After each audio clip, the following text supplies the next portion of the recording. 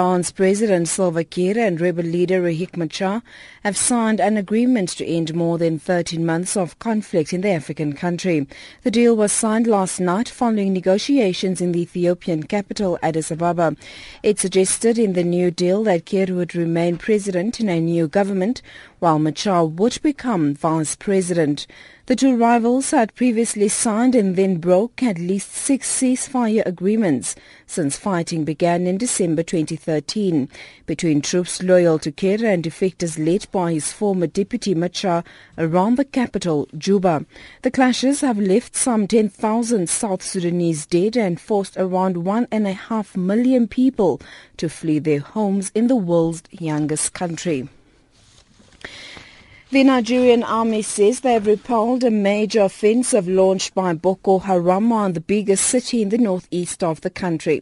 The army says hundreds of insurgents have been killed in the fighting in Maiduguri, while scores of civilians also died. Thousands of residents in the city of 2 million have fled. For weeks, Boko Haram has been closing in on Maiduguri, the group's spiritual birthplace. Its third attack in a week on Maiduguri came as Chadian forces launched a winning offensive against Boko Haram in Gamboru and Kolfata. The African Union resolved to create a 7,500-strong force to fight Boko Haram.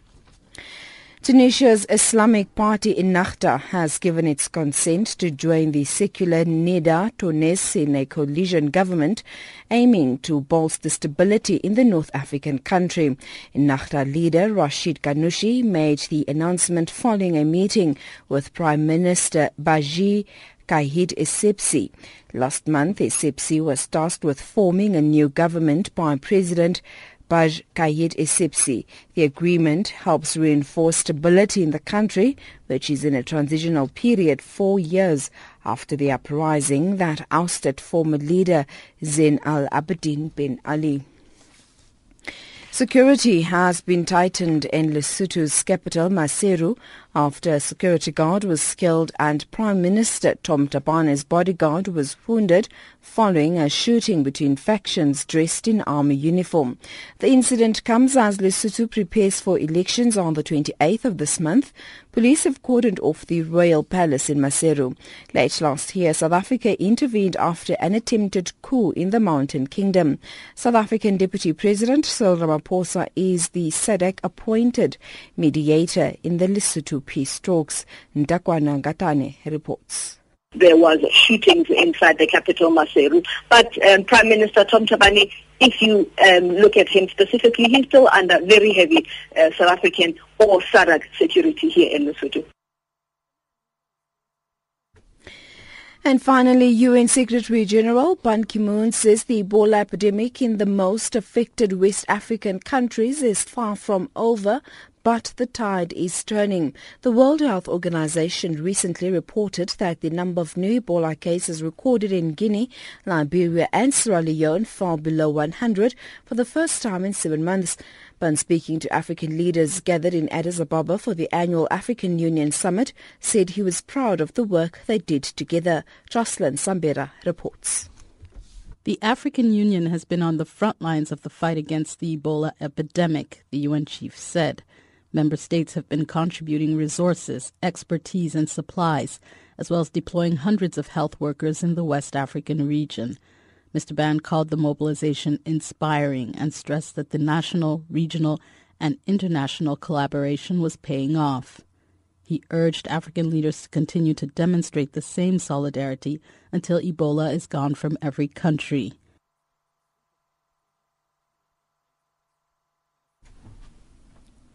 And that's the news headlines at 8:30 Central African Time. Africa, rise and shine. Africa, zorka. Africa, amka na ung'are.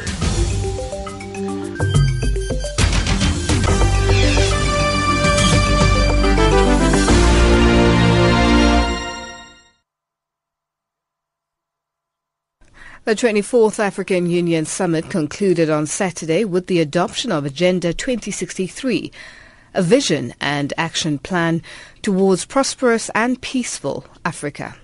The summit, convened in Ethiopia's capital, Addis Ababa, where African leaders deliberated on a number of different issues, including peace and security on the African continent and the Ebola crisis, amongst others.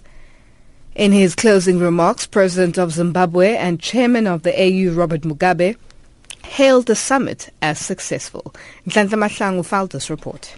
The African Union High-Level Summit, which saw President Robert Mugabe take over the rotating post of African Union Chairman, replacing Mauritania's President Mohamed Ould Abdelaziz, was attended by scores of regional heads of state and government. The meeting discussed terrorism and mitigating against diseases such as Ebola. Several highlights from the summit include the formation of a 7,500-strong regional force to combat Boko Haram, the development of an African Union Foundation to help finance the AU's growing budget, and the announcement of a new launch date of May 2015 for the tripartite free trade agreements, which will unify and integrate 3 regional trade blocs in sub-Saharan Africa, amongst others. In his closing remarks, AU Chairman President Robert Mugabe said they had a frank, robust and fruitful exchange of views on key challenges confronting the continent.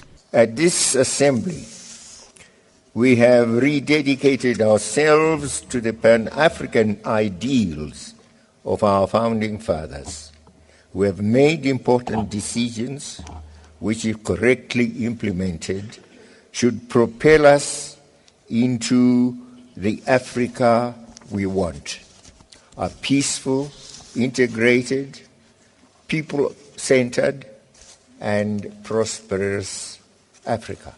He says the adoption of the Agenda 2063 framework represents an important milestone. This blueprint is an embodiment of our collective resolve to accelerate socio-economic political transformation of our continent. Africa is a continent endowed with abundant resources. We have agreed as part of our 2063 agenda to leverage our resources for the benefit of our people. To achieve this objective, we have to intensify our efforts to value add and beneficiate our mineral resources, as well as to industrialize and create employment for our people, especially our youth. The summit has also taken a concrete decision to accelerate the efforts to establish Africa's Center for Disease Control and Prevention towards preparedness and response to disease outbreak on the continent. The summit expressed concern over the situation in some areas such as Libya, Mali, Central African Republic, South Sudan, Somalia and DR Congo. Reporting for Channel Africa, I am Nhlanhla Mahlangu in Johannesburg. AU leaders have also agreed to send 7,500 troops to fight the Boko Haram insurgency in northeast Nigeria. The African Union's Peace and Security Council urged the heads of state to endorse the deployment of troops from 5 West African countries to fight the terror group. Channel Africa's Nhlanhla Mahlangu has more. A number of security crises around the continent dominated the African Union Summit, the main one being how to stop the atrocities by Islamist terrorist group Boko Haram in West Africa. The summit unanimously approved the deployment of a multinational force to Nigeria to combat Boko Haram. The AU Peace and Security Council Commissioner Ismail Chegui told a press conference that a meeting will be held in Cameroon soon to finalize procedures related to the troops' deployment before going to the United Nations for issuing a resolution sanctioning the deployment. Now that we have the Peace and Security Council authorization, there will be a meeting in few days in Cameroon in order to finalize the concept of that operation, and thereafter we will go to New York to seek a resolution under Chapter 7 so that we can really make this force operational on the ground as soon as possible. We will have indeed the challenge of financing this force, and discussions are ongoing. And for us, indeed, the best will be within the assessed contributions of UN. As you know, the fight on terrorism can be a long one, But we are going to explore all the possibilities. More than 13,000 people have been killed and about 1 million made homeless by Boko Haram violence since 2009. For the last 5 years, Nigeria has battled a fierce Boko Haram insurgency that has ravaged the country's volatile northeast and claimed thousands of lives. UN Secretary General Ban Ki-moon has welcomed the AU's move to send a force to fight Boko Haram, which has increased its attacks as Nigeria prepares for a February 14 election. Terrorism, cross-border crime, and other transnational threats continue to challenge us. The murderous campaign waged by Boko Haram demands stronger and more coordinated action from us all. I strongly support the AU's moves to establish a multinational joint task force which is consistent with the UN human rights due diligence policies. The summit expressed concern over the situation in areas such as Libya, Mali, Central African Republic, South Sudan, Somalia and DR Congo. The leaders also discussed the Ebola outbreak in Sierra Leone, Liberia and Guinea and appealed to international creditors to forgive the three countries' $3 billion debt to enable them to finance their recovery from dealing with the virus. The 24th African Union Summit concluded with the adoption of Agenda 2063, a vision and action plan towards prosperous and peaceful Africa. South Africa will host the 25th African Union Summit in Johannesburg in mid-2015. Reporting for Channel Africa, I'm Tlantla Mahlangu in Johannesburg.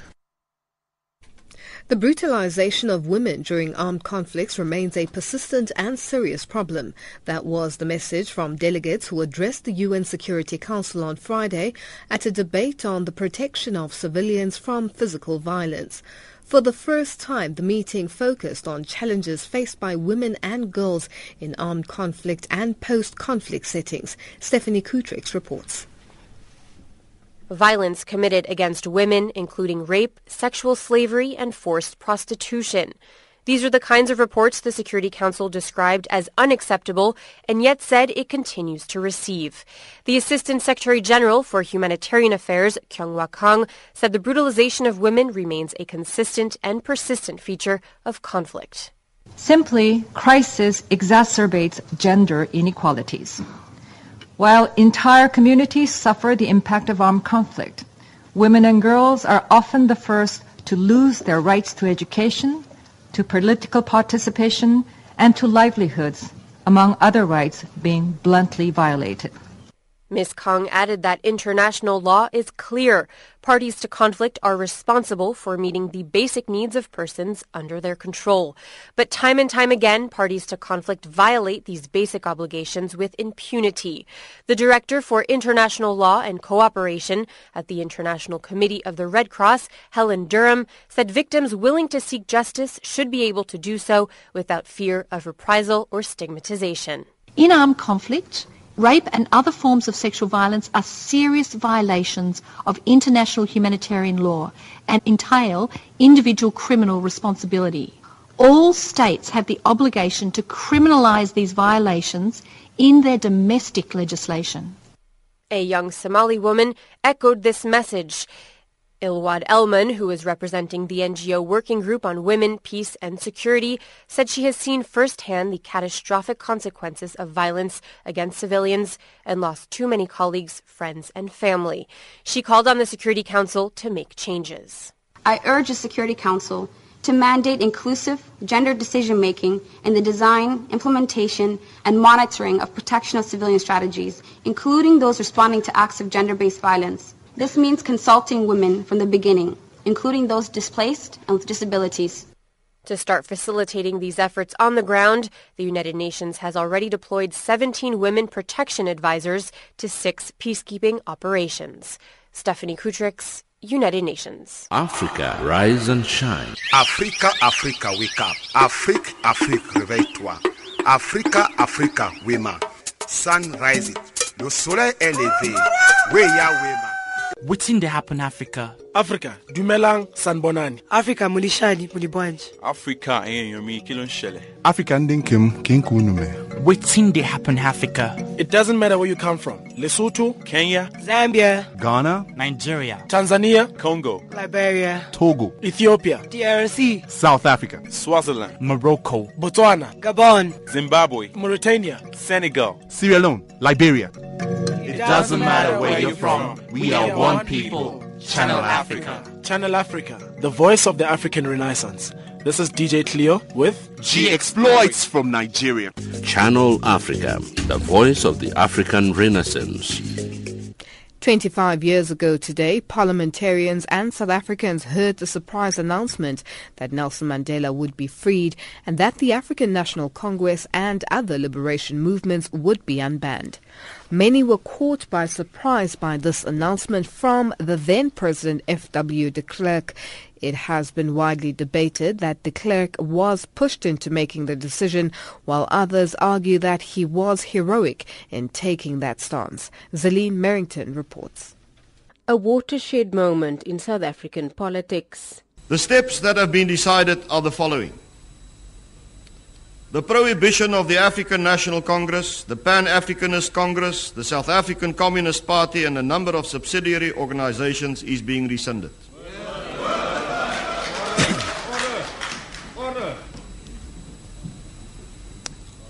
I repeat, the steps that have been decided are the following.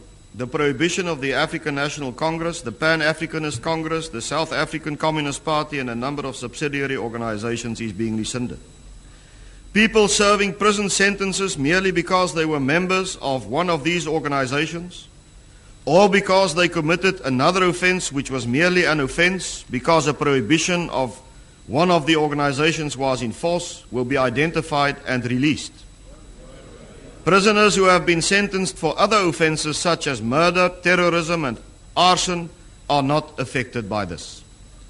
The media emergency regulations as well as the education emergency regulations are being abolished in their entirety.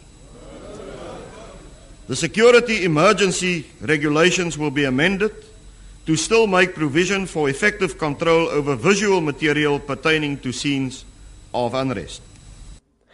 This decision saw a range of milestones that changed the country forever. Among others, the late President Nelson Mandela was released. The African National Congress, the South African Communist Party, and other political parties were unbanned. In 1991, multi-party negotiations started. In 1992, a referendum was held where there was overwhelming support for reform. And in 1994, South Africans held an historic democratic election. For some, F.W. de Klerk is the hero in this story. For others, he is not. A political analyst, Kolela Mangu, suggests that de Klerk himself undid much of the good. Former President de Klerk has been recognized for the role that he played, but he has undermined that role himself with the statements that he has been making over the past few years about whether apartheid was morally wrong or not. He was asked on CNN by Christian Amanpour about whether apartheid was morally wrong. And he said, I can say that only in a qualified way. So clearly, he hasn't decided whether apartheid was wrong or not. But Dave Stewart from the F.W. de Klerk Foundation says it was the only rational decision to take. I'd respond to it by referring them to what President Mandela said at F.W.'s 70th birthday. He gave him full honor for the role that he had played. He said it couldn't have been done without F.W. de Klerk. And I can't understand why some people find it so difficult to understand that white South Africans, the white leadership, was also looking for a long-term solution. We didn't want to go on with this incessant conflict and unrest and repression. We wanted to find a long-term solution so that all of our children would have a future in this country. That report by Zaline Merrington. Africa, rise and shine. Africa, zorka. Africa, amka na ung'are.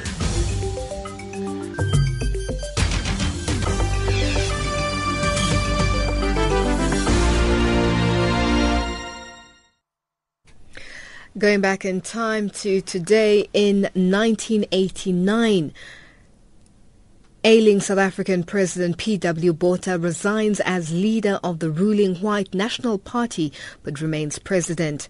And ironically, today is the day that former President F.W. de Klerk announces that South Africa's first democratic elections will be held, and that was in 1994. And going ahead to the year to the year preceding that, 1990, F.W. de Klerk lifts a ban on the African National Congress and promises to release political prisoner Nelson Mandela. A threefold history: today, 1990, 1989, and in 1994.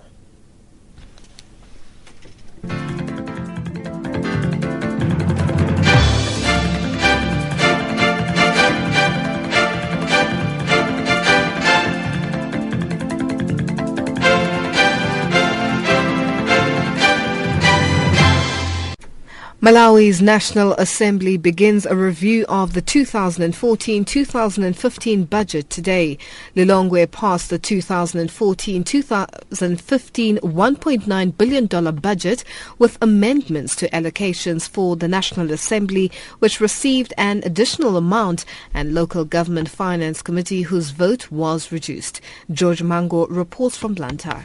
Well, Malawi's National Assembly is scheduled to meet from this afternoon until early March. What is clear in the minds of many people is that the House should make a law on disaster issues. This they say without fear that it has to be the first priority on the agenda, despite it being a mid-term budget review session. Various people think that the budget review session should involve discussions on a possible increased allocation to the Department of Disaster Affairs and Climate Change to help people affected by floods from now onwards. Through this, it is evident that the affected flood victims would ably replant crops during the winter season and provide them with shelter through the housing and cement subsidy program, as promised during the 2014 campaign trail by the current President Peter Mutharika. Chairperson of the Indian charity group based in Malawi, Malayali Association, Jaraj Kopranay, feels there is need for the government to work more on the disaster policy. Disasters always will happen. The government should take the precautions before happening these things. If the government have the plan, if the weather forecasting and all properly doing, these disasters should not affect the Malawi very much. If we are planning disaster movement before it is happening. Statistics from the Malawi government at the moment indicate that floods and heavy rains have killed 100+ people and displaced 635,000 more in 15 out of the country's 28 districts. Although aid is being supplied, there are concerns that the majority do not have access to the assistance. Worse still, heavy rains are continuing across the country, a move that means more cases of flood victims are likely to increase. But as Parliament meets from today, parliamentarian for Chikwawa North, Harry Thompson, whose constituency is also affected, thinks the Parliament sitting will give them an opportunity to squeeze government to provide more funds towards disaster affairs. Annually, the floods come up. 1 year we are flooded, the next year we have drought. So the people of the Shiri Valley are in sufferance all the time.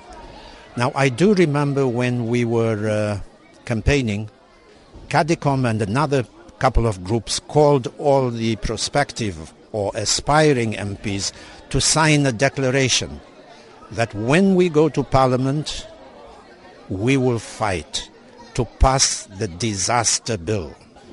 And that's one of the things we're going to do so that it's meaningful.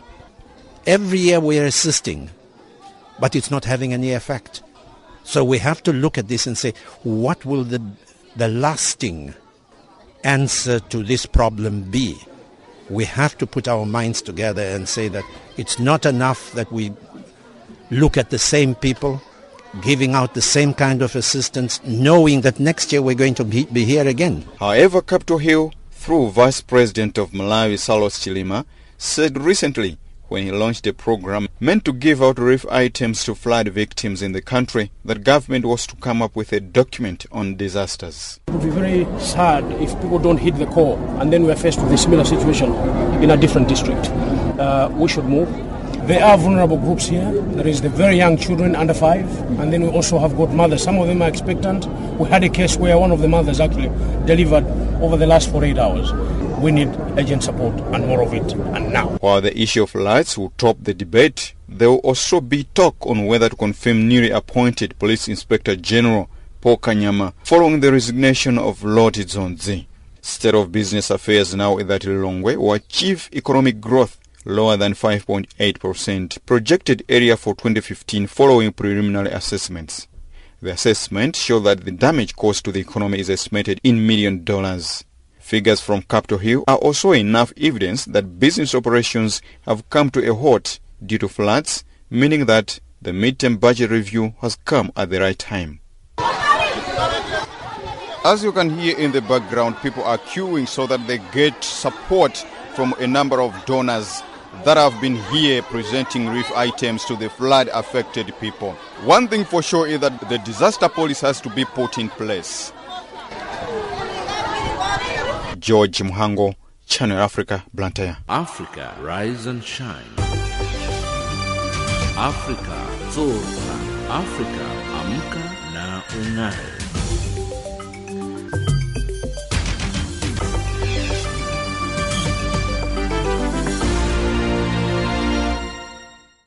The United Nations Information Center, UNIC, in Pretoria and its partners last week hosted a special educational outreach program about the Holocaust for about 300 high school learners from various schools in and around Orange Farm on the outskirts of Johannesburg.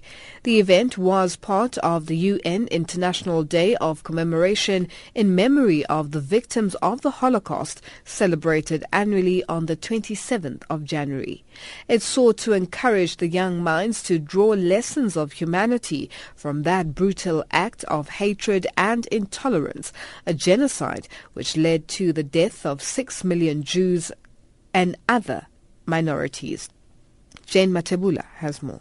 Studying World War II and the Holocaust forms an integral part of the South African Grade 9 social science curriculum. As this year marked the 70th anniversary of the end of the Second World War and the founding of the United Nations, shaped deeply by the experience of the Holocaust, the United Nations Information Center in Pretoria once again brought together learners for a reflection of the Holocaust, a systematic state-sponsored persecution and murder of 6 million Jews by the German Nazi regime and its collaborators. During the educational event for learners, the director of the Johannesburg Holocaust and Genocide Center, Tali Nates, explained how the Holocaust was put to an end. The Allies, the United States, the UK, England, the Russians, and some free forces, France, Poland, and so on. They were victorious. They liberated Europe. The Russians came from the east. Western allies came from the west. And slowly they liberated the camps. The Russians were the ones on the 27th of January, 1945. They arrived into Auschwitz. And so what happened? They saw the horrors. They saw the victims. And they found children that had medical experiments made on them and liberated the children. As they were conquering Europe and liberating all those thousands places of suffering, the Holocaust story came to light. Although the then leader of Germany's government, Adolf Hitler, committed suicide, a number of trials were conducted for the purpose of bringing Nazi war criminals to justice, as Nates explains. He decided to kill himself. He had a very new wife. He just married Eva Braun in the morning, and both of them committed suicide in the bunker in Berlin in April 1945. But others were caught. So there were trials. After the war, there were many war crimes. The famous one is the Nuremberg trial, where the top leaders of the Nazis were put on trial. And exactly those questions were: why did you start the war? All those war crimes, crimes against humanity. For the first time, this new word, genocide, that was only invented in 1944, was discovered and discussed. And many of those leaders were hanged by the Allies. But after Germany had to cope and to come to terms with their past. It's not easy to say my father was a perpetrator. It's not easy to say my country murdered millions in the most cruel way. But I must say that Germany really, really is doing the work. It took them time. It took them a long time to speak about it, to manage it. And I must say that Germany today is a country that is standing for the values of democracy and that is definitely looking at its own past with guilt, but also with learning. Asked what are their thoughts on the Holocaust history, this is what the learners had to say. I've learned that I must treat people so good and do not forget about where they come from, their backyard. What I learned is that we must treat people equally. We mustn't be choosy and we must have acceptance. And I felt very bad because people were starving and were unhealthy and others were dying. I think that we people in our country, we must respect other people's religions and what they do believe. We must not judge other people because we don't know, maybe they are right or if they are wrong, but we must always help them every time. I feel bad. There was a wrong thing that happened there. I just want to say I have learned more about Adolf Hitler. I didn't know much about Hitler, but now I know. Yiftach Ashkenazi is an acclaimed author and scholar from Yad Vashem's International School for Holocaust Studies in Jerusalem. The Holocaust was such a terrible thing that each person, when he learned about it, it's going to change his world a little, make him think about a different thing. If you ask me, I want to people, when they learn about the Holocaust, to be more sensitive. The history of the Holocaust is not only relevant for Jews, but the lessons are also universal. Although the world vowed to never again allow a genocide, it remains intriguing why then has the globe seen various other genocides unfold. The 1994 Rwanda genocide in Africa, for instance, is a notable one in recent years. Back to Tali Nates. I think that it's really such an important point. You know, after the Holocaust, the world came with these statements, never again, never again. The United Nations was established after the Holocaust because in a way of that genocide. So we have a United Nation. In 1948, there was a convention, a law, international law against genocide, saying when genocide happened, we all have to intervene. But did we? So Rwanda 20 years ago happened. April to July 1994, 100 days, 3 months, almost 1 million, mainly Tutsis, murdered. And did the world intervene? No, they didn't even want to call it genocide, because if you call it genocide, international law forces you to intervene. So if you don't call it, you don't have to intervene. So did we learn? And the question is important because we still say never again, but the never again is in a way until the next time. So did we learn? I think that we are in the learning process. In the last 10 years, in 2005, the United Nations passed a law that is called the Responsibility to Protect Civilians. That is actually a very important law. And I think that we are struggling trying to protect civilians. If it is in Libya or it was in Central African Republic or Nigeria and so on, we are struggling. We're not there yet. We are not winning yet. But I think the awareness is important, talking about it is important, and creating new laws to help us to make never again a reality. That's Tali Nates, director of the Johannesburg Holocaust and Genocide Center. Reporting for Channel Africa, I am Jane Matebula in Johannesburg. Our headlines up next with Anne Musa.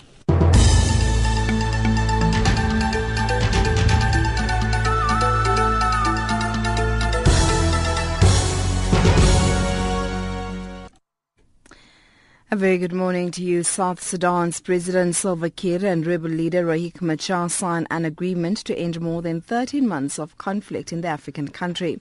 The Nigerian army claims to have repelled a major offensive launched by Boko Haram on the biggest city in the northeast of the country. And Zimbabwe's ruling ZANU-PF party lauds the African Union for electing President Robert Mugabe as AU chairperson, saying African leaders completely adore the 90-year-old leader. Those are the stories making headlines.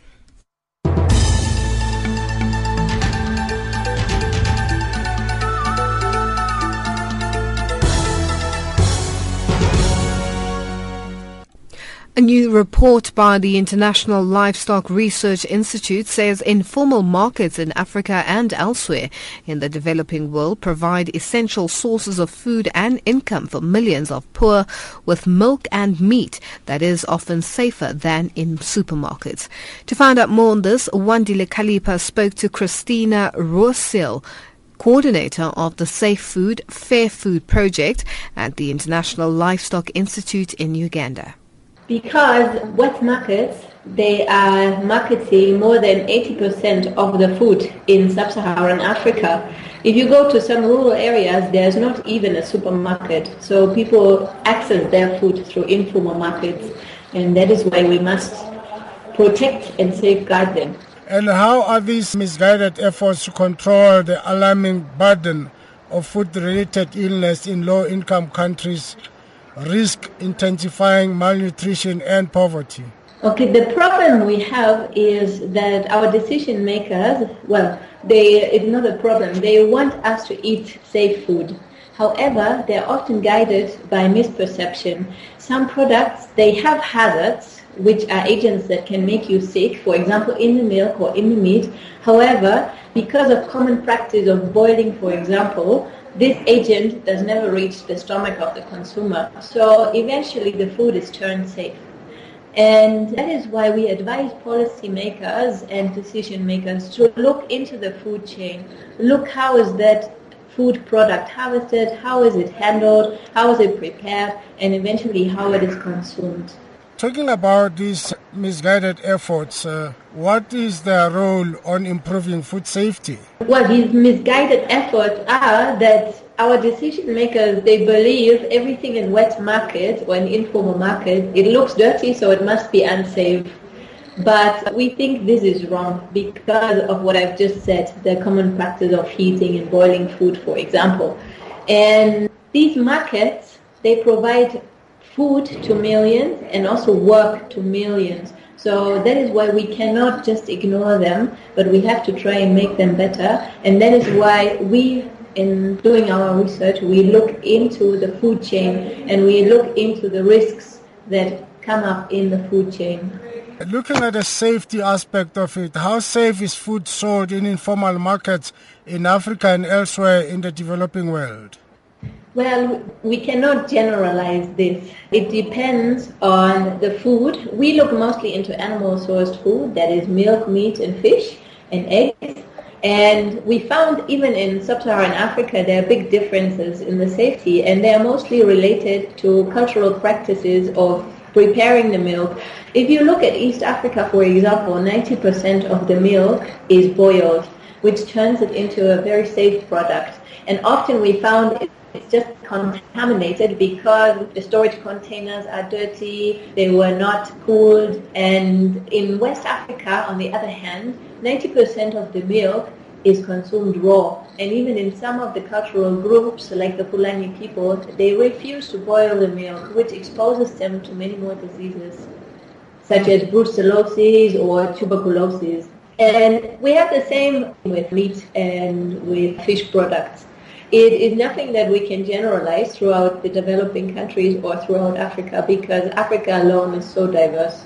Now, talking about the concerns about food safety in informal markets, looking at milk in Mali, to fish in Ghana, to chicken in Mozambique, and beef in Kenya, what could be said about that? Because, most of these people who have been consuming these products have been doing that for years.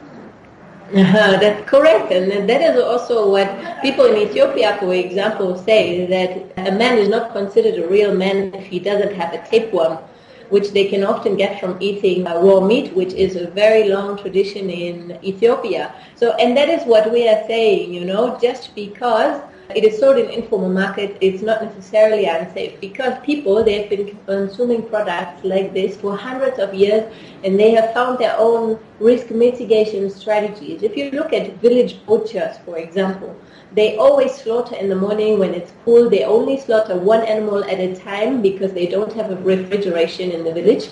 they would always hang up the carcass in a tree to avoid contamination with dust and with feces on the ground.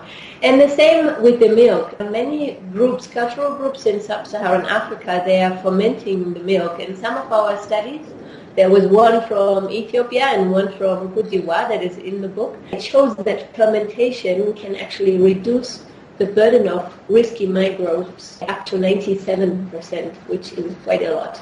Talking about the diseases caused by what is termed unsafe milk and meat in low-income countries. I mean, for instance, myself, I grew up in the rural areas where we used to go out in the cattle post and we used to drink milk from the cows directly from the other, but we never got ill. Exactly, because, I mean, it's one thing, we cannot assume that all the cows are sick, right? We assume that most of the cows are healthy.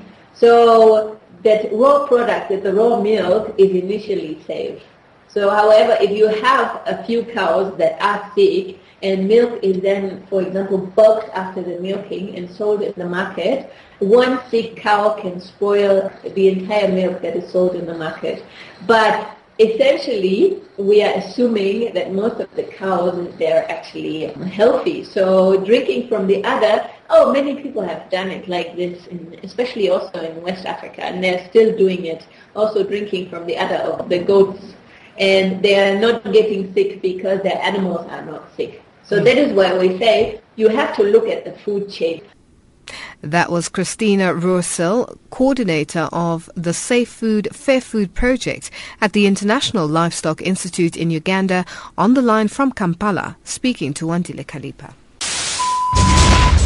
Across the globe, every second, there's always a breaking story. Colton Joy for Channel Africa Radio in Ethiopia's capital, Addis Ababa. Reporting for Channel Africa, this is James Shimanyula. For Channel Africa, I'm Lilian Strobach, reporting from the ICC in The Hague. Reporting for Channel Africa, I am Hilda Kekeloa in Zambia. Our cutting-edge and hard-hitting journalism leaves no stone unturned, giving you the whole picture every time. George Muhango, Channel Africa, Blantyre. This is Lansana Fofana reporting for Channel Africa from Freetown. Reporting for Channel Africa in Harare, Zimbabwe, this is Simon Muchemwa. Reporting for Channel Africa, this is Moki Kinzeka in Yaoundé. From an African perspective, listen to Channel Africa in English, Kiswahili, French, Silozi, Portuguese, and Chinyanja, informing the world about Africa. Ntakwana Ngatani in Mohalizuk, Lesotho. Reporting for Channel Africa, Mwai Gikonyo in Nairobi.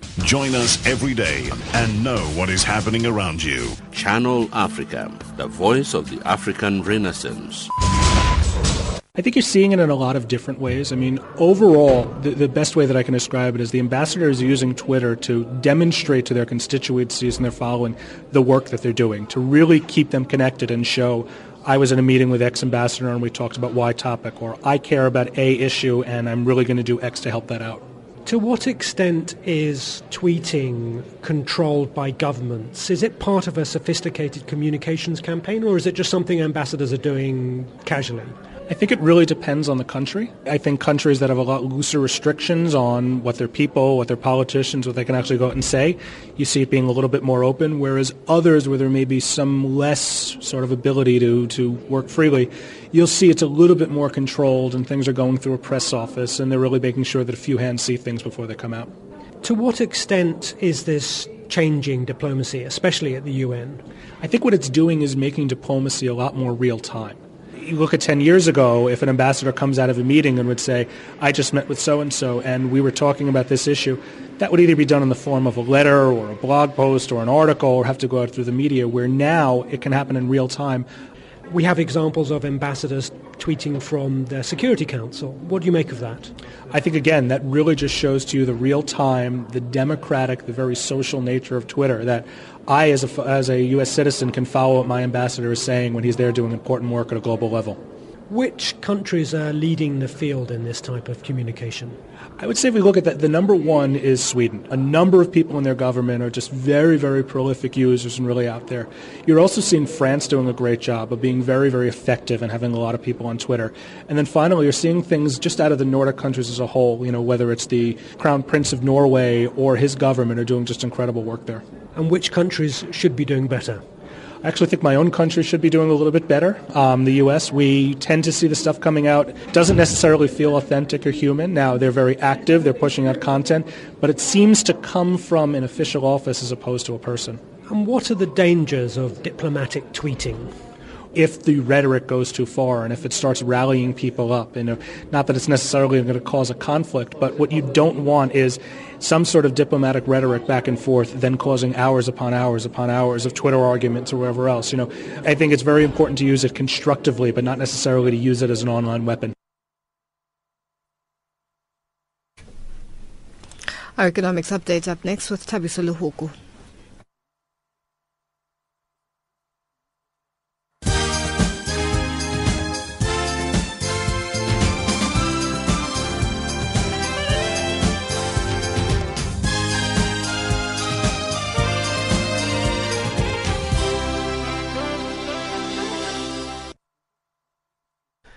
Malawi's national budget, or rather assembly, begins a review of the 2014-15 budget today.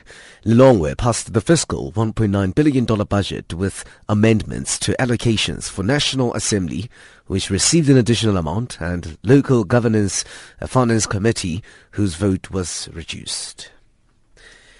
African countries need to strengthen their tax and customs authorities as well as financial institutions to stop the illegal flow of money from the continent. This is one of the recommendations of the high-level panel on illicit financial flows from Africa. Former South African President Thabo Mbeki, who chairs the panel, says it's important for African countries to have the capacity to deal with the problem. It's necessary for our governments to strengthen, for instance, the tax authorities, customs authorities, financial intelligence units, the supervision by the central banks, Reserve Bank, of the other banks to see what monies are moving in and out. Is this legal money? Is it illegal money? In all of that. So the strengthening of the capacity of the African governments to be able to deal with this. South Africa's accommodation sector has shown some positive economic growth. The Tourism Business Council of South Africa has released the Tourism Business Index for the fourth quarter of 2014. The survey uses the accommodation sector as well as conference sectors, businesses and attractions, foreign exchange and tourism retail businesses to calculate and monitor the growth or decline in the country's tourism sector. Head of Hospitality and Tourism for Grant Thornton, Julian Saunders, has said it is all positive growth. Namibia will see a 5.7% economic growth this year, low inflation and higher mining output, coupled with the foreign investment. IJG Securities Namibia says for this year they expect to see economic expansion of 5.7% driven by an ongoing construction boom in Namibia, which is likely to continue for a number of years, as well as foreign direct investment inflows into the mining industry. Inflation is set to fall dramatically through 2015 on account of cost-to-push factors deriving from tumbling oil prices. Egypt's pound has weakened to 7.51 per dollar from 7.49 at the last sale, the weakest level it has been allowed to reach since auctions began in December 2012. The rates at which banks are allowed to trade dollars are determined by the results of central bank sales, giving the bank effective control over official exchange rates, though there remains an active black market in the pound. Financial indicators at this hour on Channel Africa, the voice of the African Renaissance. We're coming live to you from Johannesburg. We're based on Radio Park. The US dollar trades at 11.62 South African Rand, 9.52 Botswana Pula, 6.47 Zambian Kwacha, 6.6 British Pound, 8.8 across the Euro. Gold $1,279, platinum $1,231 an ounce, Brent crude 5.167 cents a barrel. That's an economic update on Channel Africa, the voice of the African Renaissance.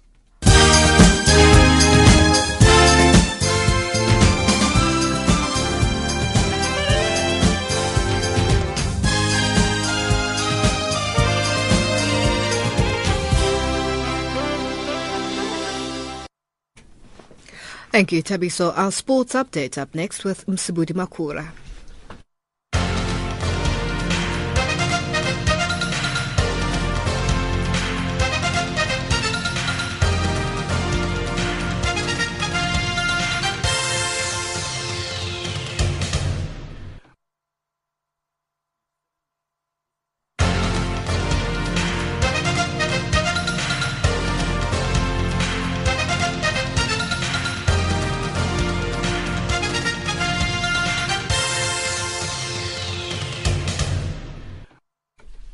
Thanks, Lulu. Good morning, sports fans. And starting off with football news, President of the Tunisian Football Federation, Wadi Al-Yari, has resigned from his position in the organising committee of the Africa Cup of Nations tournament.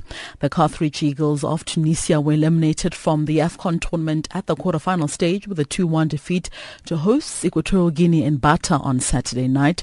But the Tunisians have found the loss a bitter pill to swallow, with their contingent, including head coach Georges Likens, taking it out on the centre referee Rajahad Sakrim from Mauritius for what they termed biased officiating.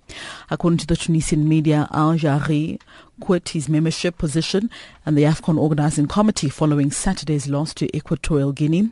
The Tunisian media also reports that Shikib Belkahiri, who is a member of the finance committee of CAF, has also left his position. Meanwhile, Tunisian defender Bihal Moucheni says they bowed out of the tournament only because the referee wanted to steal the limelight. I think the referee was the best player in the pitch today, so this is why. After all of the players, they was very upset. I think everyone can understand because we came here to represent our country, and now all of the country they are very upset because we didn't lose because we was bad. We lost because the referee was better than us.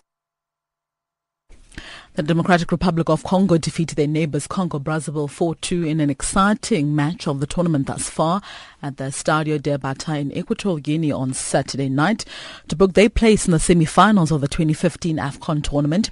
However, DRC's victory was not without tribulation as they had to overcome a 2-goals deficit early in the second half. Dore Ferraboy as well as Thivi Bofoma gave Congo the cushion they needed with goals in the 55th and the 61st minute. But that move proved to be detrimental as they awakened the snoozing giant that would retaliate with 4 goals in the last 35 minutes. Meanwhile, their captain Youssef Mulumbu, who was also struggling with an injury, says he credits experience with the way they were able to make a comeback. Yeah, that's unbelievable. You know, when they scored the second game, I was almost down, you know. I thought we were going to go out, you know, but I think he helped us to score quickly, you know, after the second goal, And I think the experience play in this game, you know, because we had Bokani, Robert Kijaba, you know, they know how to manage the game, you know. And I think after the second goal, we didn't quit. We start to push and we scored the first goal and the second. And I knew after that, from the second goal, we're going to win the game. Meanwhile, Ghana and Cote d'Ivoire took their regular places at the Africa Cup of Nations semi-finals by beating Guinea and Algeria on Sunday as the tournament returned to normal after recent controversy. Wilfred Bony finally came to life, scoring twice for Cote d'Ivoire, and a late Jovino goal completed a memorable 3-1 win for the Elephants as they reached the last 4 for the 4th time in 6 tournaments. 4-time champions Ghana comfortably dispatched surprise packages Guinea 3-0 to reach the semi-finals for the 5th time in a row. The Black Stars will now face hosts Equatorial Guinea in Malabo on Thursday, while the Ivorians, who were champions back in 1992 before the emergence of the so-called Golden Generation, will play the Democratic Republic of Congo in Bata on Wednesday. Well, those are your sports news at this hour. Stay tuned to Channel Africa, the voice of the African Renaissance.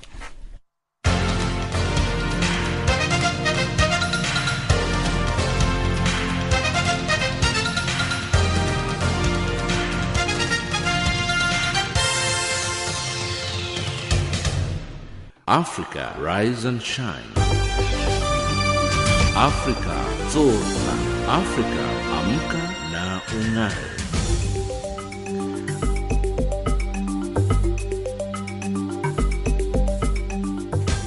Recapping our top stories on Africa Rise and Shine at this hour, AU leaders agree to send troops to Nigeria to tackle Boko Haram, and UN says women and girls face unacceptable violence in conflicts. That wraps up Africa Rise and Shine today. For myself, Lulu Gabu, producer Pumuzo Ramagaza, technical producer Charles Moyo, and the rest of the team, Mario Edwards and the rest of the team, thank you for joining us. For comments about our show, send us an email at info@channelafrica.co.za or tweet us at RiseShineAfrica. Taking us to the top of the hour for the news on the frequency 9625 kHz on the 31 meter band to Southern Africa is Salif Keita with a track titled Africa.